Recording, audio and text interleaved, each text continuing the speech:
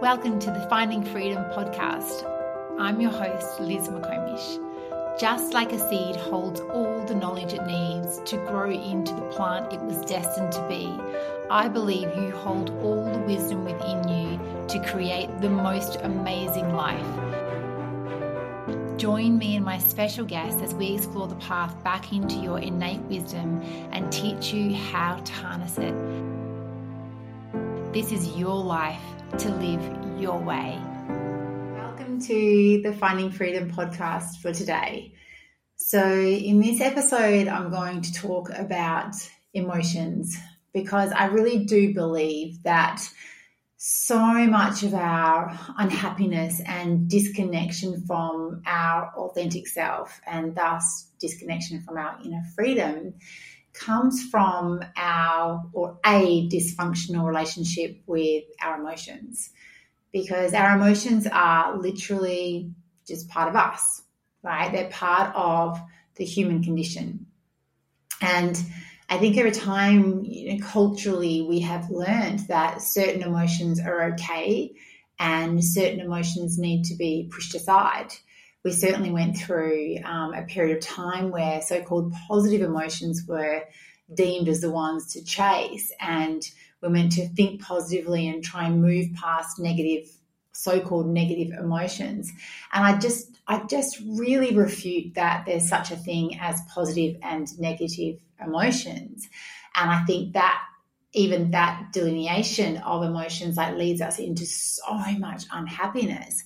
Because emotions, if you think about them as purely energy and a way that our being expresses how we are feeling in relation to the world, and not only that, but they also inform us about what is going on in our environment, in our relational field for us, and perhaps whether we should move away from a situation or towards a situation, then, they are really important components of our welfare.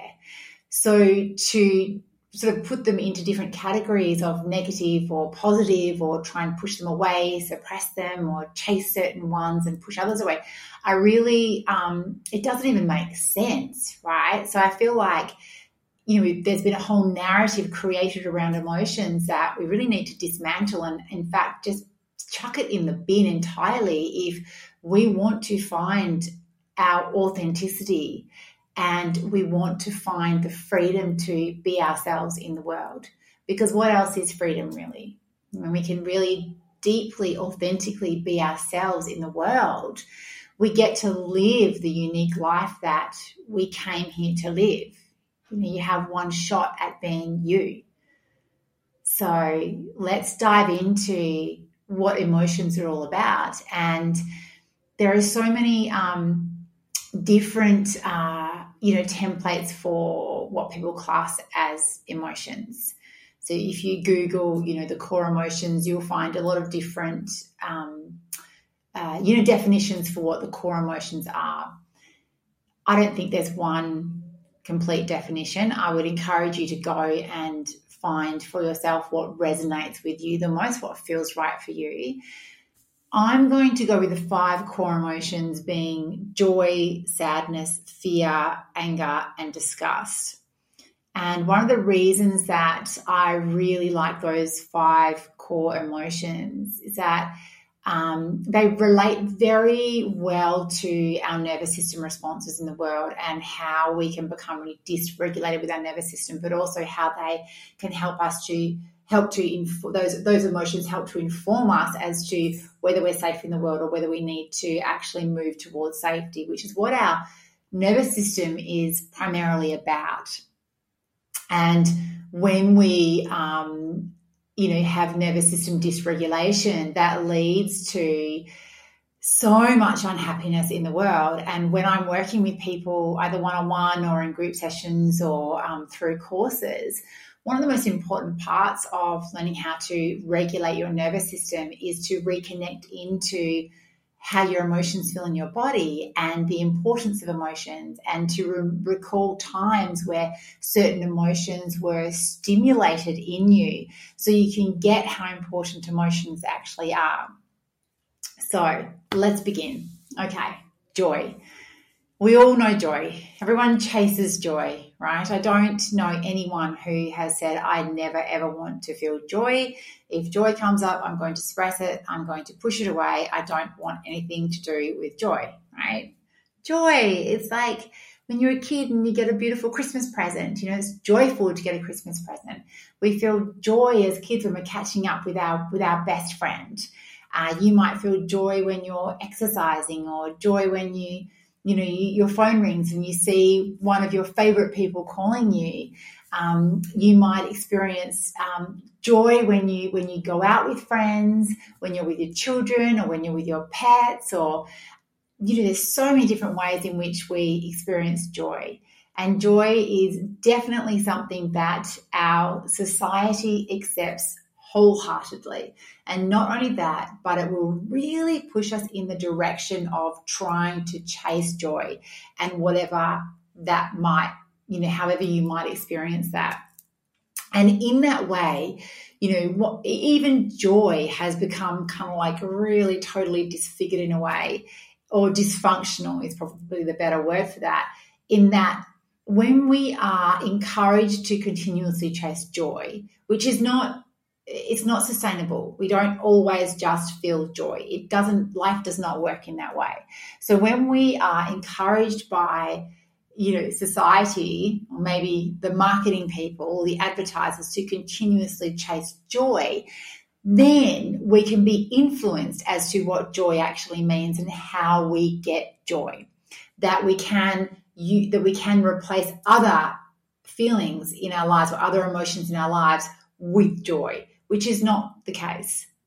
We just can't do that. But we are taught by the world that if we are feeling down, we can go and buy something. If we're feeling not good about ourselves, we can potentially go get this outfit or that car, or that particular coffee machine, or go to this restaurant, or go on this holiday. And that these are all ways that we can buy joy and bring it into our lives. And that's not real joy, right? That's a dopamine hit, which, sometimes, hey, I've got no problem with that. Like, I love, as much as anyone else, buying a new pair of shoes when I can. And I go, wow, look at these shoes. They're cool. Like, they're usually pink, whether they're high heels or sneakers or sandals or whatever they might be. Like, I get the same hit as everyone else, like when I buy something that I love, but it's not sustainable. It's not an inner joy that is sustainable. It doesn't come from within my very being in that way. It's from purchasing something that I then take into my life because I have a particular story about that thing that I'm purchasing.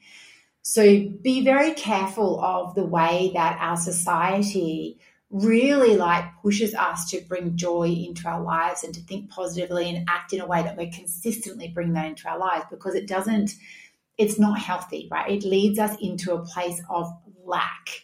And then it can also lead us into a place of trying so hard to chase these good feelings that we end up potentially using substances and other things we can get addicted to try and get that dopamine hit, and we're pushing aside so we can suppress other feelings that come up. But remember, feelings are all fluid. We are meant to feel. It's part of being a human being. So sadness, because sadness is often an emotion that we do push down, that people will really suppress. Sadness is really important. Like, if someone in my life dies that I love, I'm going to feel really sad.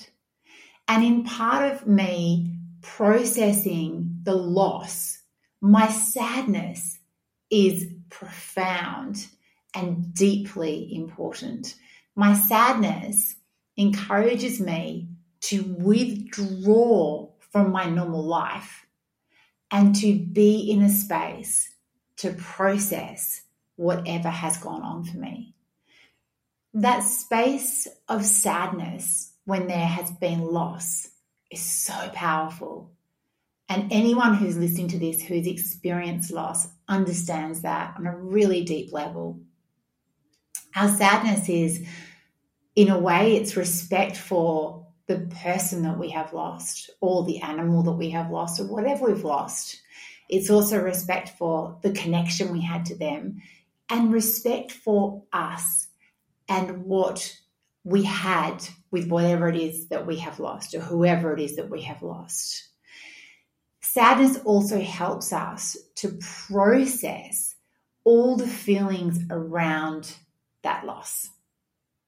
So in that withdrawal state, I'm not talking about completely isolating ourselves from people, because we need people to support us when we're in that space. That's what deep connection's actually about. But what I mean is withdrawing from our, the fullness of our life for a while to allow ourselves to be in this space of sadness. And in that space, we can find new meaning in life when we're doing the processing of that sadness. So especially when it's grief around a particular person who was very close to us, it's not like we withdraw and kind of come into our own world for a while and then we process it and then it's over and done with. Like the way that we work with sadness might be intense for a certain period of time, and then it shifts a bit, and then we might find that it comes up at varied times and catches us kind of unaware.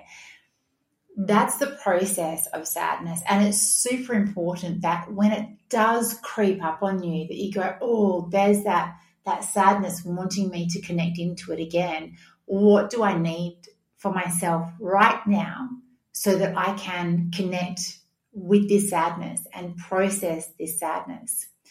When we suppress sadness, when we keep pushing it away, it doesn't go away.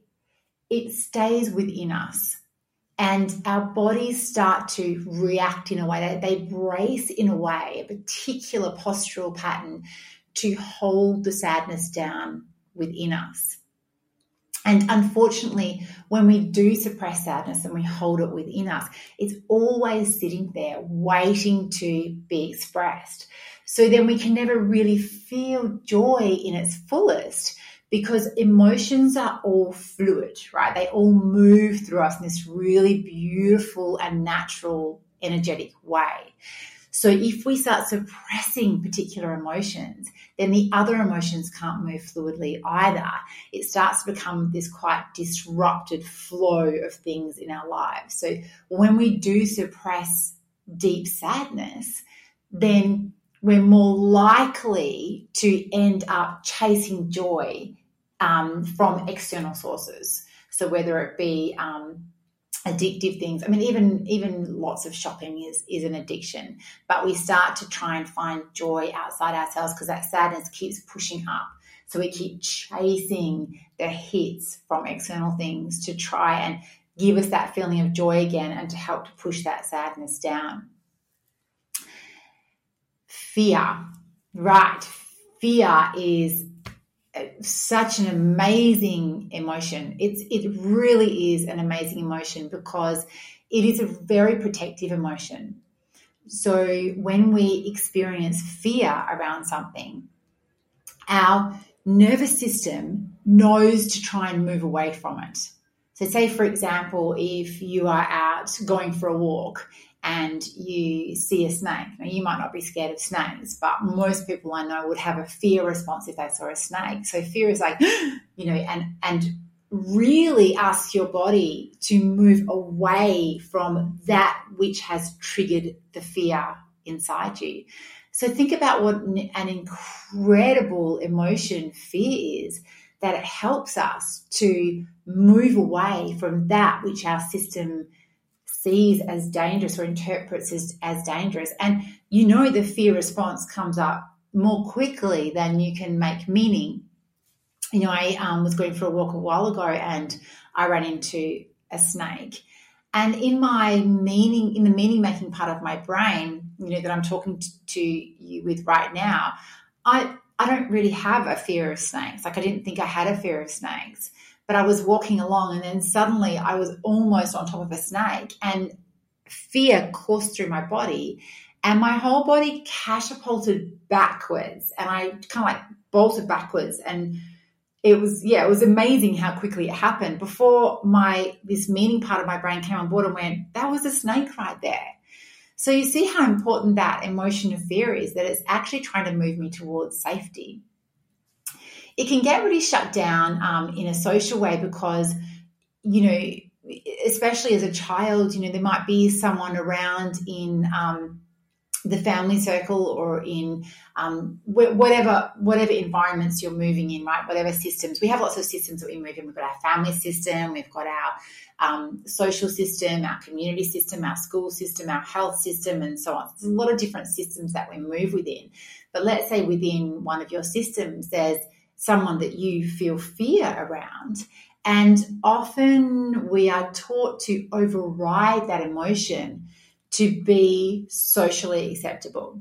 So an example of that might be that, let's say there's a family function and there's someone in that who comes to whatever that function is. So let's say it's a broader function, like a social function, right? And you're a child, and there's a person there who wants to interact with you, but you're scared of them. And as a child, you might be scared of them because they look weird.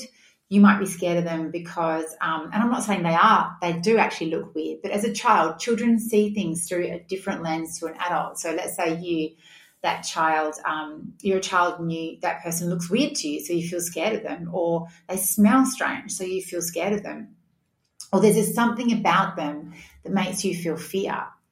That is like a totally valid response. And I don't think children should ever be forced to actually override their fear and to connect with that person that they are scared of, because fear is one of those primary emotions that in their body is telling them to move towards safety.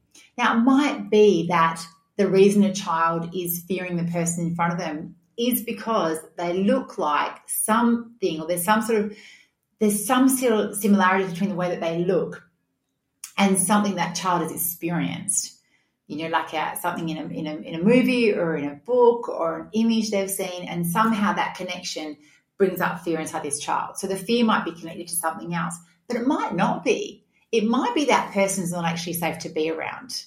So it's really important that children are allowed to experience their fear, and we can say to them as adults, we can teach them, we can say, I want you to feel your fear, like understand your fear, and you can reach out to me for safety, and then you can work with that child to help them, because it might be that then later on they communicate with the adult, the caring adult, that actually that fear was connected to something else, or you might work that out as an adult. But the point is that fear is super, super important, and that we will feel fear beyond faster than our thinking mind can create fear. We don't create it. We feel it first.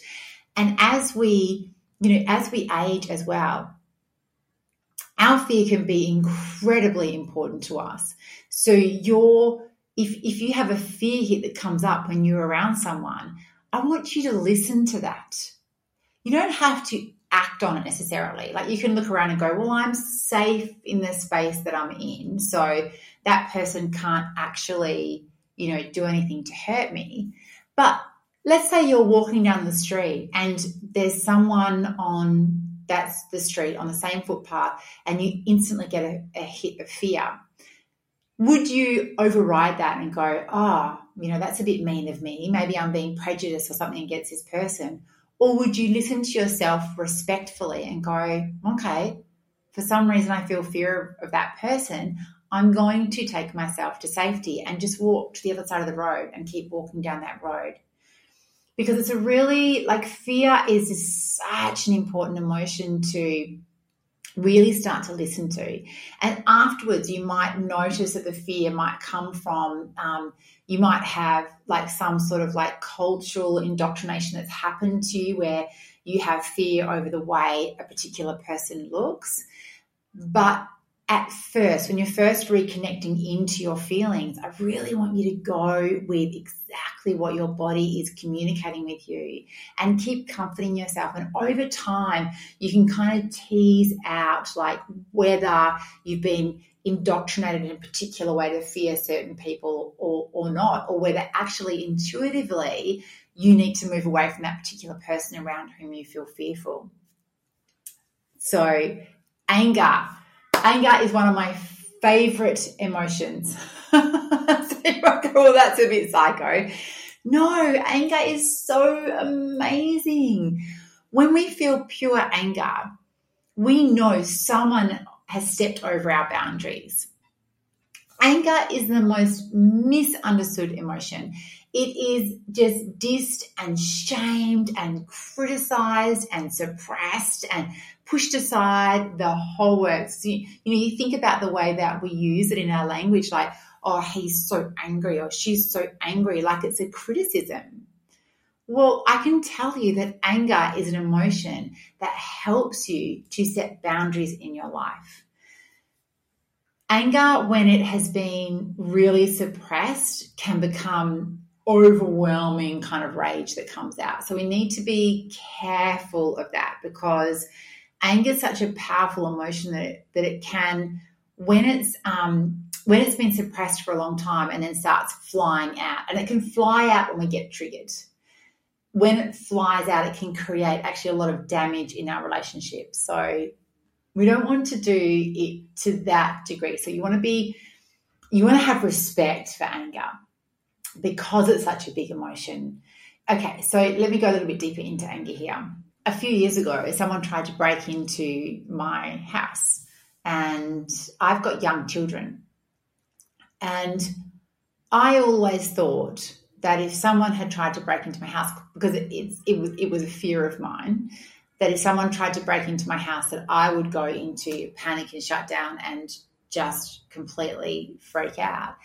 What actually happened for me is that I woke up and heard someone trying to get into my house, and I went into a massive anger response. Like, I was really blown away by my reaction to the stimulus of someone trying to break into my house. And I yelled and told them to, like, fuck off, like, get away, blah, blah, blah. And they did, and they took off. And afterwards, I remember thinking to myself, wow, like, I was really angry. Like, my anger was the first thing that came up, and I was completely blown away by it. We have anger in other situations where it's actually really protective. When we feel anger, someone or something, there's some way that our boundaries are being stepped on or stepped over, and it's time for you to really pay attention to it. When you feel angry, it's not necessarily about throwing anger on a particular person. So say in the instance of what I was just talking about, how that person tried to break into my house and I yelled and swore at them. So obviously in a social situation, it's just not acceptable. We create a lot of problems for ourselves if we just like express emotions with no sense of kind of control around them or boundaries around our own emotions. So what we want to do with things like anger and with any of our emotions actually is to connect in with them in a way that we start to form a relationship with them. So if you've spent years suppressing emotions, which most of us have been taught to do, then initially it can be really like confronting or scary or weird or new, or you might even feel fearful about connecting in with your emotions. But the more that you connect in with your emotions, the more you're able to feel them before they build up to a massive explosion kind of space. So when anger is able to express itself in a really healthy way and you have a really good relationship with anger, you can feel anger start to rise in you so that the emotion will come up. But before it kind of blurts out of your mouth, the meaning-making part of your brain will come on board and you'll be able to recognize it for what it is. So say, for example, you're in a social situation and anger starts to rise in you because someone has said something that's actually really passive-aggressive towards you. You can feel the anger rise. And in the way that I'm talking about it right now, when you really have a great connection to your emotions, you'll be able to go, that guy just really, or that person just really, really stepped over my boundaries then, and that's not okay. Have you ever been in a situation where you've realized after the fact that someone has done that? Like you've been at some sort of a function and later on, like a few hours later, you might wake up at nighttime and start to ruminate over something someone had said to you and wish that you'd said something in the moment to them, that you'd reset your boundary with them in the moment. And then you have all these, like, you think up all these masterful things that you could have said, but it's after the fact. Well, that happens when we're a bit disconnected from our emotions. In the moment when we're connected to our emotions and we feel that anger rise, then we're able to make a decision about what we're going to do in that moment. So it might be that you do say to that person, hey, that really felt not cool to me, and I don't like what you just said to me. Or it might be that you actually move yourself away from that person. You just make a decision that you don't want to talk to that person anymore because they're quite passive aggressive and they're really like stepping over your boundaries. And so you literally you feel the anger, then you go, I'm not enjoying this. And then you excuse yourself and go to the bathroom or go and get some food or just find someone else to talk to.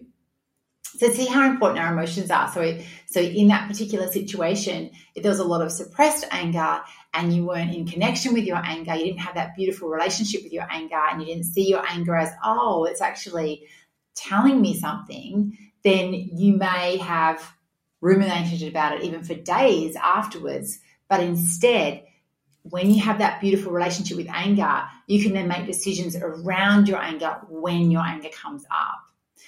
And the final one that I want to talk about is disgust. Disgust is another really protective emotion.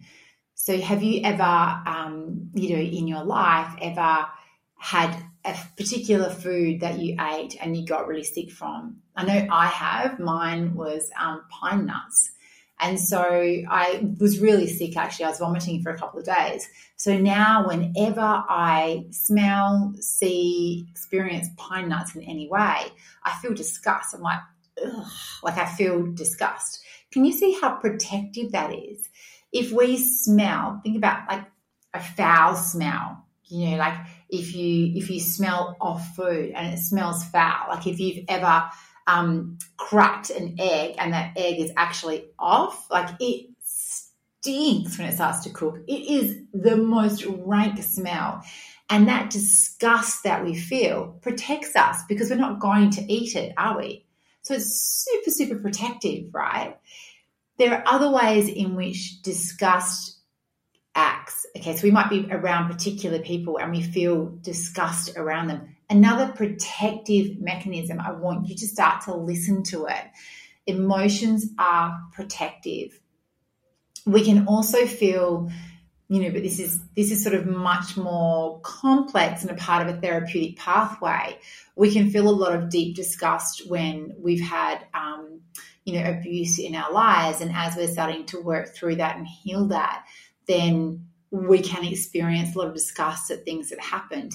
And once again, that disgust is like, it's like us working on like healing us and releasing that from our system, because whatever was forced upon us was not good for our body.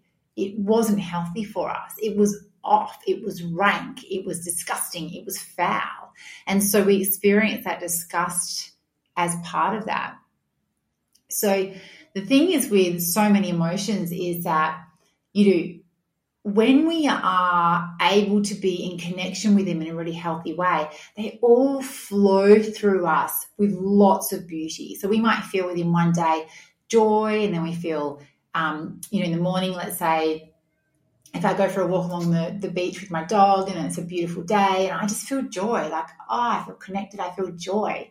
And then maybe I will come home and let's say a dog has done a poo on my driveway and I step in it. It's like I will feel full disgust in my body. It will be disgusting. And then I might feel anger that someone didn't pick up their dog poo, right? And then I might walk inside my house and I might get a message saying that someone I know is very, very unwell. And then I might experience a whole lot of sadness around that, and I'll feel into that sadness. And then I might have an issue go on, like let's say, for example, I'm in a rental and I get a message from the real estate agent saying that the landlord is not going to extend my lease, so I need to find a new place to live. And that could bring up a whole lot of fear inside me. The other thing about emotions is they can really enable us to act in ways to continue our survival or to evolve. So let's come back to that example of, if I got that, if I was losing my tenancy and I needed to find another one, so I had all this fear inside me. Well, if I enable that fear to move through me, it's going to release certain hormones in my body that can help me to move and act in a way to take myself to safety. So in other words, in that scenario would be to try and find a new tenancy, to have the energy and the drive to find a new tenancy. If I feel angry about something, my anger, as I discussed earlier, can help me to set new boundaries in my life. I might just go, whoa, there might be a situation, say, for example, at work where I finally realize that I have all this suppressed anger because I'm not being fulfilled at work and I'm actually being handed way more work than any human being is capable of. Yet because I work really quickly and I'm very dedicated, I'm doing this massive workload, yet getting paid for about 2/3 of the workload that I'm going through, that I'm getting done. So in that sense, my anger, not only does it tell me that my boundaries are being violated, but it can also help me, the energy of anger, because there's a lot of energy in anger.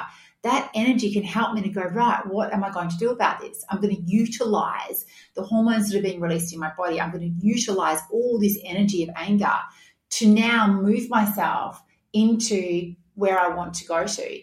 And that anger, that energy might actually help me to go and either get curious about why I'm allowing myself to be in a situation where I'm not being respected.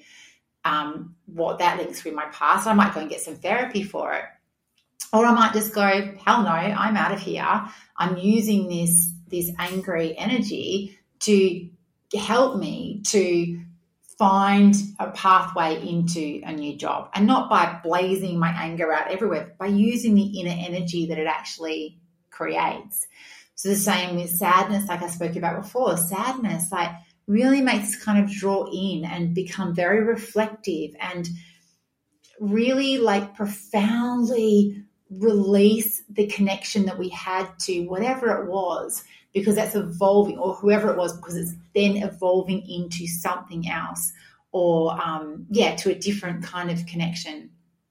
Or the sadness might even be lost in a way of, let's say you lose your job, you get made redundant. Grieve, all that sadness can help us to let go. That's what letting go is. Letting go is not just going, just lie on the couch and let go and pretend nothing happened. That's just suppression. The grieving, all that sadness can help us to let go of what we had. And when we let go of what we had, we're then able to turn into a new direction and find something new to bring into our lives. And the fear, I spoke about how protective fear is, and the energy of fear, like I told you when I ran into that snake, and my whole system, the fear sent so much energy through my body that I moved before the meaning making part of my brain even came on board. So every emotion is just incredible, and every emotion has its place. So the way that we get really disconnected from our emotions are that when we're little, we may have sort of not been allowed to express our emotions. And, I always say this because I feel like it's really important, a really important process a really important factor in the healing pathway, in the process of healing, is that we may have had well-intentioned caregivers around us. There have been so many different ways that we've been told to parent over the years, and that's really for another podcast. If I start going into that, we'll be here for a very long time.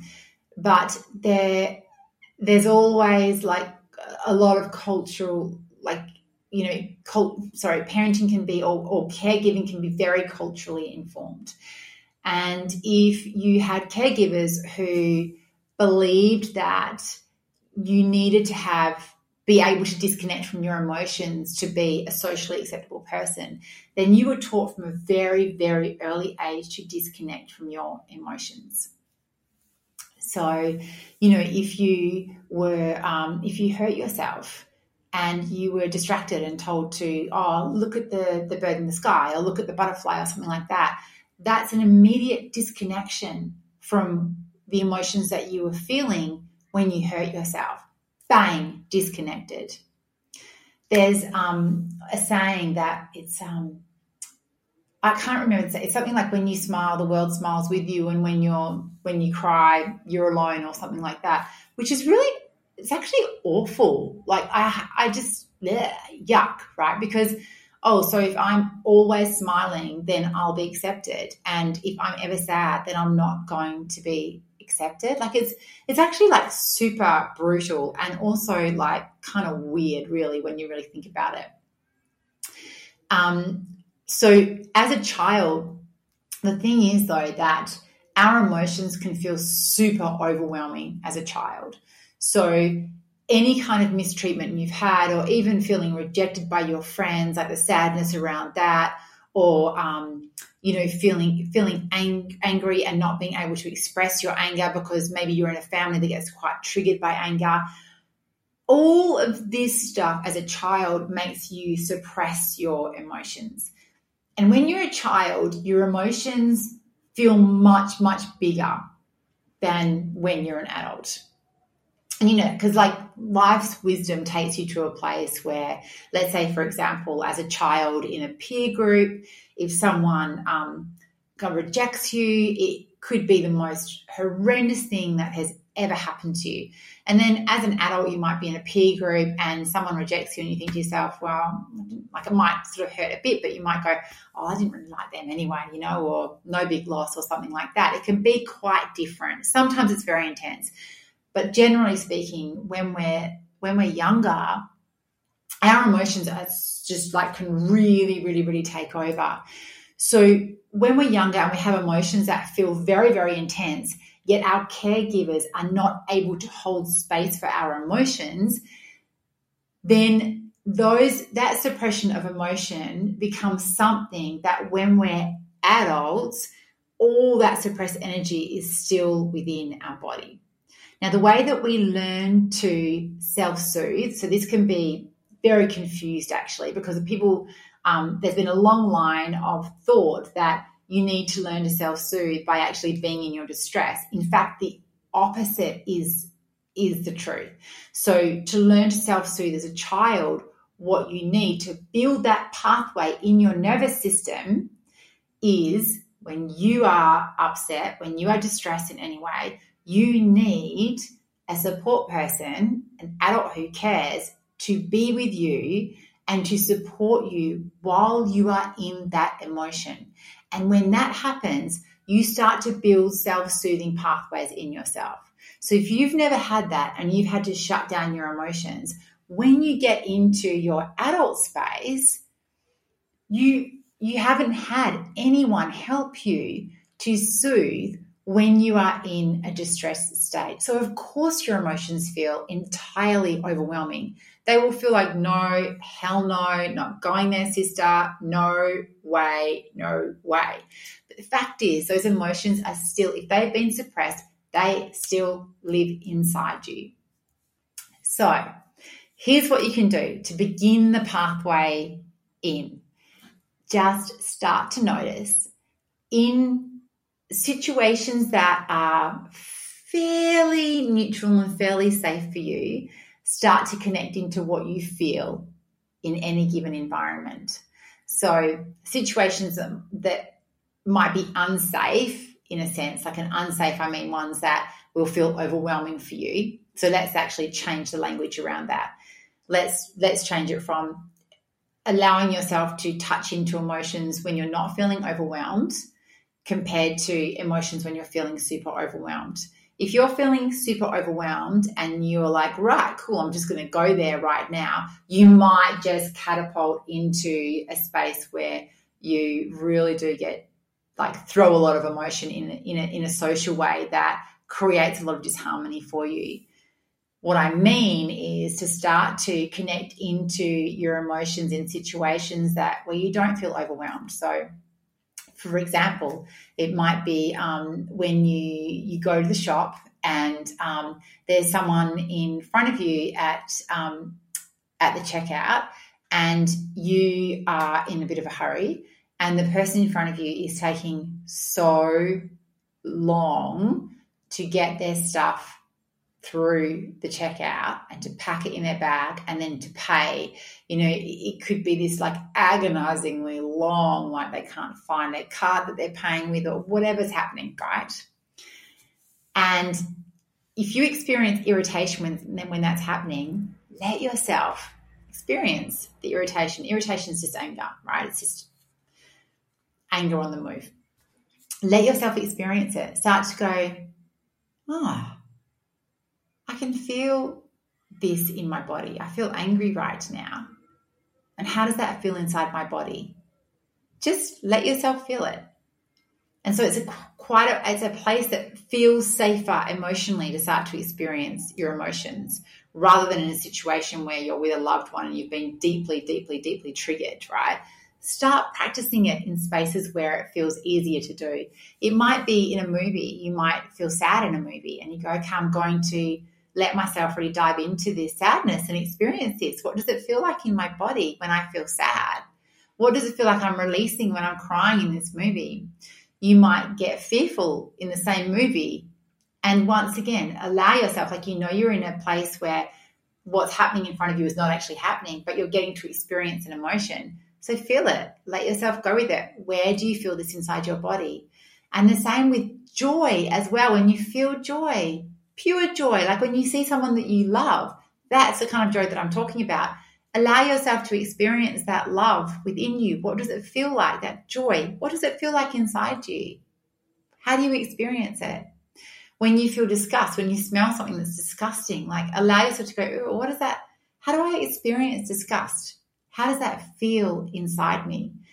And so you can see how just by doing it in this loving, gentle way, you can start to reconnect into your emotions in ways that are not too terrifying.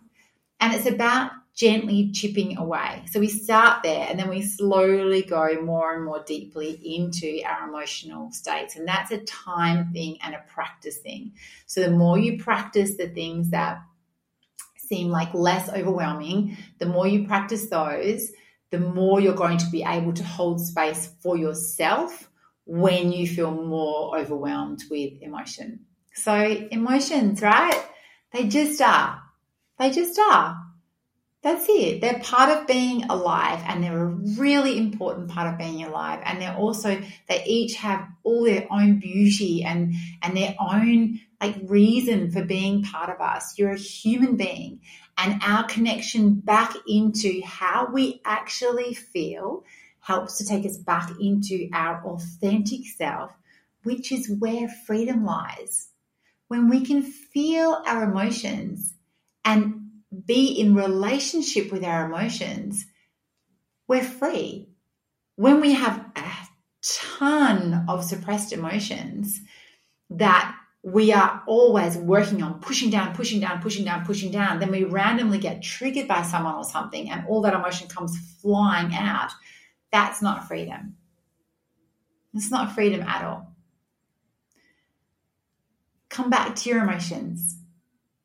They're your friends. They're not bad guys. I promise you. And you can start to rewrite your relationship with your emotions. Thank you for being with me today. Lots of love to you.